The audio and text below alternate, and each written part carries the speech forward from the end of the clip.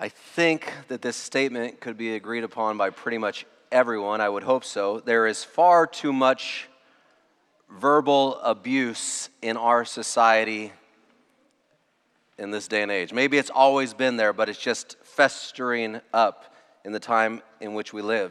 Just this month, I've heard people being referred to as an individual being referred to as a dog, another individual being referred to as a thief. I saw one individual being referred to as a crazed, stumbling lunatic. There was another person referred to as Pocahontas, and then I saw someone referred to as Horseface, and this is all just the Twitter account of our President of the United States. Whether it be the highest office in the land or all the way down, I would say, even to the anonymous connection cards we sometimes receive in our offering plates. There are too many bullies and there is too much verbal abuse in our society. In the Adventist Church, as I mentioned in community time, there's a movement called End It Now, and we've talked about every year we take a Sabbath to address some sort of abuse that we need to end. We've talked about how we treat foreigners and the abuse of those that are amongst us in our midst. We've talked about ending sexual abuse, and we've talked about ending physical violence against others. And today I want to talk about an abuse that probably hits a little bit closer to home, and that is verbal abuse. A type of abuse that more people use than any other. Our words. We have become, and we must acknowledge this, a mean society. Mean society. Young people, have you heard the saying? Do they still say this? Sticks and stones may break my bones. You know it. What does it say? But words will never hurt me. Sticks and stones will break my bones, but words will never hurt me. I think all the adults, you've heard that as well. You grew up with that phrase, right? I want everyone in here, I don't mean to disparage the person who told you that, but they're liars. They're liars. It's an untruth. It's an untruth. Are any of you seventh graders? Who's a seventh grader in here? I was wrestling with a buddy of mine once when we were seventh graders, and my buddy, I was only about 5'2" at the time. My buddy was already probably close to 6 feet tall, big guy. His name was Harold, big Argentinian guy. And we were tussling, and as sometimes is wont to happen, as guys, we began to lose our tempers. And I lost my temper first, and so I punched him in the face. He, being much bigger than me, responded in like manner. And the next thing I know, I woke up with a cold compress on my head, and his mother screaming at him in Spanish. He had knocked me out. Knocked me out. Another time, on another occasion, a kid got so mad at me, he hit me in the head with a baseball bat. And I had to go to the hospital. I got knocked out again on that time.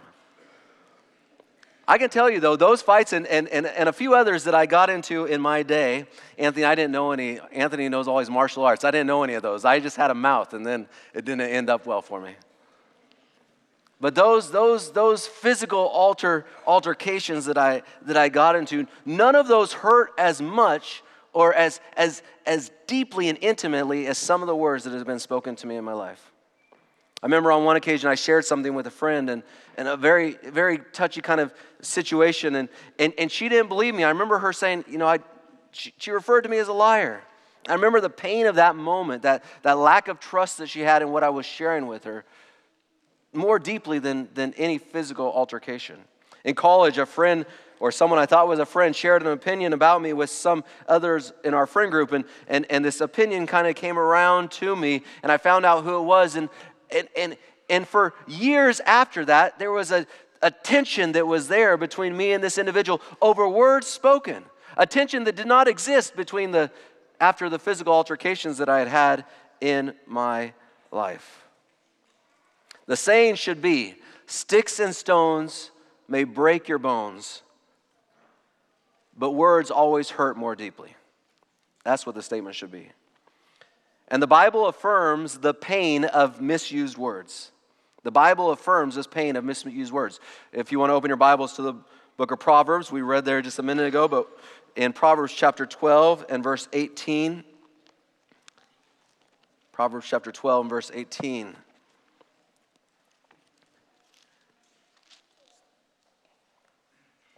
Which reads, The words of the reckless, the first phrase there, the words of the reckless pierce or thrust like a sword.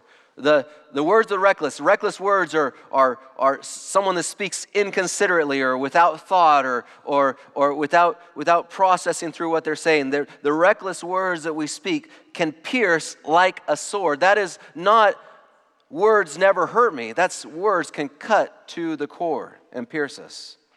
Not many in this room have been or ever will actually be physically abusive to someone else. But probably all of us have been or are capable, very capable of being verbally abusive to another human being. Because we all possess one of the most dangerous weapons that exists in our world, that has existed throughout history, and that is the weapon of our tongues. In Proverbs chapter 18 and verse 21, we are told that the tongue, our words, have the ability to bring both life and death. The things that we say, the things that we write, the things that we convey through language have the power of both death and life. Maybe this is why the Bible spends so much time instructing us about how we should use our words, how we should use our tongues. There are 133 verses in the Bible that speak just directly about our tongues. The tongue is referred to as a deadly arrow. It's referred to as a sword, as we already heard. It's referred to as the poison of a viper, and the list goes on and on. And by the way, even if you don't say it out loud, even if you don't speak the words out loud, but you type it on a phone or a keyboard, or you take a picture and send some post, this is our modern day tongue for many of us. This right here, technology. And it's something that we all are susceptible of falling into, being abusive with our words. Turn to the book of James, James chapter 3. The book of James. I want you to see that biblically this is affirmed, this idea that we all have this problem. Some of you may say, well, I'm not like that person, or I'm not abusive with my words, or I don't send out things I shouldn't. But James chapter 3 shows us something. In James chapter 3 and verse 2, the Bible tells us, we all stumble in many ways. We all stumble in many ways. And then the context of this verse continues, anyone who is never at fault in what they say is perfect. So I want to see the hand of the first perfect person in here. Anyone who who does not stumble in what they say is perfect. Who is never at fault in what they say. None of us are perfect, and the Bible tells us we all stumble in many ways. And if you read all of chapter 3, you realize that a lot of it starts with our tongues. It doesn't actually start with our tongues, we know. The Bible says out of the abundance of our hearts, our mouths speak. So it's what's coming out of our hearts that we are saying, but the tongue is the evidence of this struggle that we have. And the Bible says if we control our tongue, then we're perfect. And last time I checked, I'm not perfect, and I'm pretty sure none of you are perfect either. Y'all, there are too many bullies in this world. There is too much verbal abuse in this world. There is too much meanness in this world. And here is the saddest thing. There are too many bullies and there are too many mean people that also refer to themselves as Christians. Too many of us. And we think about that person needs to change and this person needs to change. But what if we decided, you know what? We're not going to worry about out there. We're going to worry about just in the Christian world, living by the principle that is found in the book of Ephesians chapter 4 and verse 29, which says, let no corrupting talk come out of your mouths, but only such as is good for building up, as fits the occasion, that it may give grace to those who hear. What if we as a church, we didn't say, okay, well, the president needs to change, or this person needs to change, or this person. But as a church, what if we said, we're going to live by this principle of only speaking if it builds up, only speaking when it gives grace. That doesn't mean that we don't oppose things, because we can't oppose things in a gracious way. We can't oppose wrongs in a respectful and courteous way. It's like Mark said in his children's story. There's a way that he can say things that will immediately close people off. And then you can say things in a totally different way in which you receive them well. Would you receive them well? I have a grandma who has this ability. She can tell you you're acting the biggest fool, and you still want to give her a hug, right? And then someone can say barely anything to you, and you immediately become defensive. There's ways in which we can say things in which we can build people up and give grace to those. What if we practice only speaking those types of words? What if we all pause before texting or tweeting or Snapchatting and we ask the question, will this exhibit grace? Will this exhibit grace? Proverbs chapter 16 and verse 24 states that gracious words, remember the Bible tells us that the tongue has the power of both life and death. A lot of how we're using our tongues in this day and age is for tearing down and destroying things in a death manner. But it also has the power of life. And Proverbs chapter 16 and verse 24 states, gracious words, that's kind words, that's considerate words, that's thoughtful words, are like a honeycomb, sweetness to the soul and health to the body. Sweetness to the soul and health to the body. What if we as Christians made a concerted effort to end the use of abusive words, and we start not out there even, and maybe not even in the corporate church, but we decide, you know what, we're going to start right in our own lives and in our own homes. Would this begin to improve society? Not just for us, but for those around us as well. Would there be a sweetness to the soul in our homes if maybe we dialed back even the harshness within our own homes? Just some practical thoughts about this, because really this is where we should begin, in our own homes. There's a convicting text for me in Ephesians chapter 6 and verse 4, to myself as a dad and I believe to moms as well. It says, fathers, do not exasperate your children by coming down hard on them. Do not exasperate your children by coming down hard on them. It's not talking about not disciplining your children. In other places in the Bible, it clearly tells us we are to discipline. But it talks about the way in which we do it. Don't exasperate your children by coming down hard on them, being harsh on them. This is something I will confess I struggle with. Ellen White wrote in the book Adventist Home, page 434 and also 438, parents should keep the atmosphere of the home pure and fragrant with kind words. But idle and foolish words exchanged between father and mother will lead to the same type of words amongst the children. I was raised in a harsh-speaking home. I was raised with a harsh-speaking dad, a firm dad. Not just firm in discipline, but he was firm in the way he would address when he was upset. My car's a disaster. You know, when my dad got a new car, if you had food in there and he saw you bringing food in there, whoa, you knew better. Quick. You know, there was a harshness. There was some of that harshness to him in his younger years.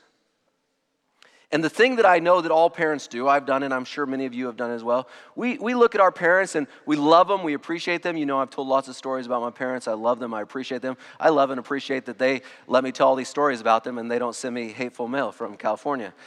They watch every Sabbath as they're getting ready for church out there. But we love our parents, but we all look at our families and we say, you know what, I'm not going to be like that, right? I see some heads nodding. We say we're not going to be like that, and then we find ourselves being just like that. And we're mimicking the things that our parents did many times in many ways. And then the funny thing is, though, when our kids mimic us, we go, what's your problem?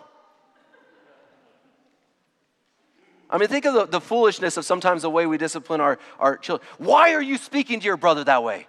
Don't be ridiculous. You should know better than that. Well, that seems pretty ridiculous the way I said that. I don't want you to speak harshly, so I'm going to speak harshly to you. I mean, we model it. We model this in our homes. I'm not going to ask you to nod, but just open your eyes wide if you understand what I'm saying. Any of you young people? A couple of them did nod. They didn't even follow my instructions, so it's a... We do this and we expect something different. We expect a higher standard from our children than we even are putting forward. If we speak in certain ways in our homes, idle and foolish words exchanged between mother and father. It will lead to the same kind of words among our children. And eventually, if our children begin to speak that way in our home and we don't correct it, if our children are speaking in certain manners in our home and we don't correct it, or they're saying certain things in the home and we don't correct it, then that will eventually carry out into society as well and into other places in society. I've heard parents say, look, you can say that here, but don't say that outside. We shouldn't say that. Don't say it here, don't say it out there. As a kid growing up, one of my mom's favorite statements was when she'd hear one of us say, shut up, she'd say, we don't say shut up in this house. And that's actually a principle I've adopted in our home as well. And Christy and I, we don't say shut up, and we tell our kids not to as well. The other day I heard one of my sons say to his brother, shut up. And he wasn't being mean about it. They were talking about sports, and they were joking back and forth, and one of them, I think, was teasing about the Dodgers losing, and the other one said, shut up. And so I called him over, and I said to him, don't say, Daddy, I wasn't being mean. I said, I know you weren't being mean. I know you were just joking. He's not upset. I know he's not upset. It's okay. But if you say it here, and you get comfortable saying it here, eventually you'll say it to someone out there. You'll eventually say it to someone out there. We start in our homes, because what happens in the home then plays out outside the home. We need to begin to change the culture in the environments in which we are most comfortable. It's the same for you guys with your friend groups and the high school students that are here with your friend groups, and even the adults with your friend groups. Some of us have friends, and we speak a certain way in our friend groups that we wouldn't talk in other arenas. But the problem is when we get too comfortable in those environments, we begin to carry that out into other places. The other thing is that we may be speaking a certain way in our friend group and think that it's totally okay and that no one has a problem with it because, hey, we're all friends and this is just the way we talk. And it may be cutting someone in their core and we don't even realize it. When I was in high school, I was sitting at a Friendly's restaurant. Friendly's was, anyone remember Friendly's, the old ice cream shop?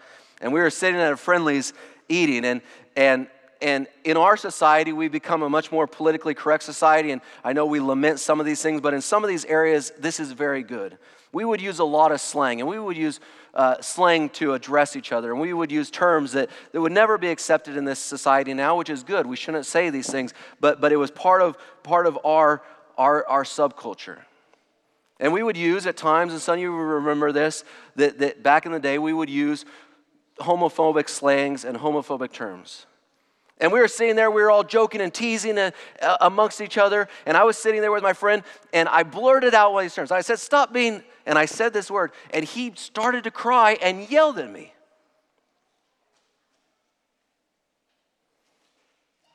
And my response was, dude, relax, you're embarrassing us. What's your problem? What I didn't know and what I didn't find out till quite a while later is that someone in his family had just shared that they were homosexual, and he was trying to process that. And in that moment, my joking as, hey, we just always joke in our friend group like this, cut to his heart. Well, I always tease this way. This is just the way I am. I grew up this way. Can't you take it? It's just a joke. Till it's not, and it's abuse. But if we've practiced it so much, we think that the other person's being weak or being overly sensitive, when the reality is if we were just mindful of our words and cautious of our words, and we did what the Bible tells us, only what is able to build up, only what is gracious, what a better society we would live in. What a better society we would live in. So even amongst your friend groups, well, we just tease each other. Maybe be mindful about the way you use words, even amongst your friends and amongst your peers. Be mindful of what you text and what you tweet and what you Snapchat, even amongst your peers. And I know there's other social media things that I have no idea about, and you're thinking, what an old guy, we don't even use those things anymore, but be gracious to me too. This is where we start. But another step that we can take to end the culture of abuse and meanness is to think about the words of Jesus in the book of Matthew. We had studied in the spring and we studied in the summer the Sermon on the Mount. And so these words should be familiar to you. The book of Matthew chapter 5, verses 29 and 30. If your right eye causes you to stumble, gouge it out and throw it away. It is better for you to lose one part of your body than for your whole body to be thrown in hell. And if your right hand causes you to stumble, cut it off and throw it away. Of course, we understand, hopefully we all understand, and if we don't, let's understand this. Jesus isn't talking literally about us mutilating ourselves or cutting off some part of our body. He is saying, get rid of those things which cause you to sin, those things which cause you to struggle. If you say things on Twitter or Snapchat or for some of the older generation on Facebook that you likely wouldn't say anywhere else, get rid of those things. Get rid of them. Cut them out of your life. I quit Facebook 3 or 4 times before I could actually let it go. It took me probably 3 or 4 times before I actually let it go. I've probably been off of Facebook now for at least probably 8 to 10 months. And let me tell you something, I'm just fine without it. I used to always get back on it because I would use the excuse of well, you know, I won't be able to keep in touch with these people, or I'm going to miss out on this or that. And at the end of the day, I still love you. I think most of you still love me. We're good. Even though I'm not on Facebook, I still love all of you. I don't remember as many of your birthdays. I apologize for that, but I still love you. But you get rid of those things in your life that cause you to struggle. I got rid of Facebook for 3 reasons. One, it made me sad. I'd see things on there that people were doing with their lives, friends of mine that I knew better in their lives, maybe some things they were doing on Sabbath or some other things they were just doing in their overall lives, and it hurt my heart, and I'd be sad. Ruined days. I'd also got rid of it because I found that I was like one of those people where they say, oh no, I only spend like 15 minutes on Facebook, and if I really timed it, it was like an hour and 15 minutes on Facebook. And some of you are nodding because you know it's true. All of you that say you spend only 20 or 5 minutes on it, just put a watch next to yourself next time, because I did that, and whoa, you feel, it's convicting right there. There's no denying it. But the third reason I did is because I would also see things on there, and they would make me upset, and when I got upset, I said way too many things. I typed way too many things in response to other people on there that I later regretted. And all that had happened was there was tension now between us. Facebook was the tongue that I needed to cut off. Is there something you in your life need to get rid of that leads you to use words in an abusive way? Is there something in your life that you need to get rid of that causes you to think negatively, and so then when you're having conversations with others, you then speak negatively? Maybe some of you need to stop watching Fox News or CNN. Get rid of those things in your life. Go back to reading the newspaper. It's much more balanced. Facebook was a tongue that I had to get rid of. Maybe it's something else that you need to get rid of. A third practical step is to begin to use words to build people up. You know, if we're using our mouths for bringing life, then we won't be bringing death, right? 1 Thessalonians chapter 5, verse 11 tells us to therefore encourage one another and build one another up. If you are putting your words to good use, there won't be as much time to be critical. There won't be as much time to be harsh. There won't be as much time to be negative. One of the hardest times in our family, I don't know if any of you can relate to this, is in the mornings trying to get everyone ready to go somewhere. It is hard to get 3 boys, 6, 8, and 10 years old out the door. My wife would say it's hard to get 4 boys, 6, 8, 10, and 40 out the door. It is hard to get them going. And a lot of times, not so much with Christina, but with the boys and I, there's this tenseness. There's this terseness that happens between us. Recently, Carrie Wangsness, his mom, who lives in Minnesota and watches us sometimes. If you're watching us, hello. Carrie Wangsness, his mom, sent me a book about improving dialogue and communication within our family. And so I was reading through some of that. I was looking through some of that. And it gives these suggestions on things you should do to improve dialogue. And one of them was, give everybody an imaginary award. And so we were running a little bit late, and I was getting kind of in that tense mode. And I said, you know what? This morning I'm going to make a commitment to trying this out. And so we got in the car, and I gave them all an imaginary award. and I held out my hand with a fake trophy in it. It's like how you see right now. You see this beautiful trophy? I don't know if I dropped it at one point or something, because Dayton then held out his hand to Levi and picked it up and gave it to him. I think I must have dropped it on the exchange, this imaginary reward. But I gave him all this thing, and they were laughing, and I was laughing. And guess what? There was a sweetness like honeycomb in the car, and the terseness was gone. And it wasn't because we weren't still running late, but just because I had decided to change the use of my words that morning to something positive. If we begin to think about ways in which we can occupy the air with good words, we will see our abusive words begin to dissipate. I struggle with this. So if you struggle with it, I'm not condemning. I'm saying this is something I struggle with. But we can begin to change the culture. And then finally, a final way, but the first way really that we can change the weapon of abuse we all struggle with, which is our tongues, is from Psalm 51 and verse 10. Create in me a clean heart, O God, and renew a steadfast spirit within me. I recently quit Twitter, but in the past I've been on Twitter calling for a change in the discourse in our church. I've been on the Twitter calling for a change in the discourse in our world and in our politics. And something God's been trying to remind me of is that my greatest influence of change is right here.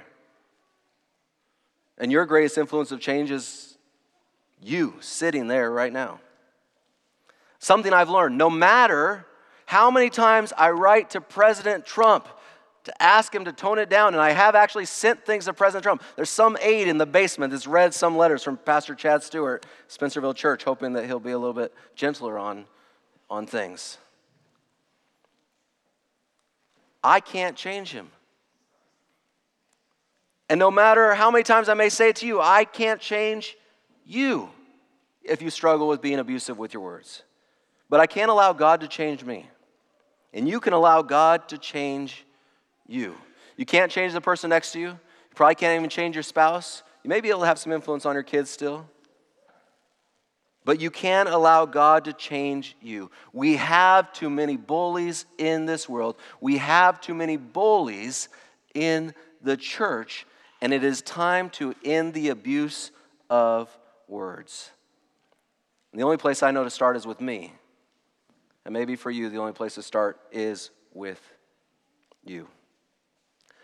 Jesus, may we learn, as Ellen White said, the chief requisite of language is that it be pure and kind and true, that it be an outward expression of inward grace.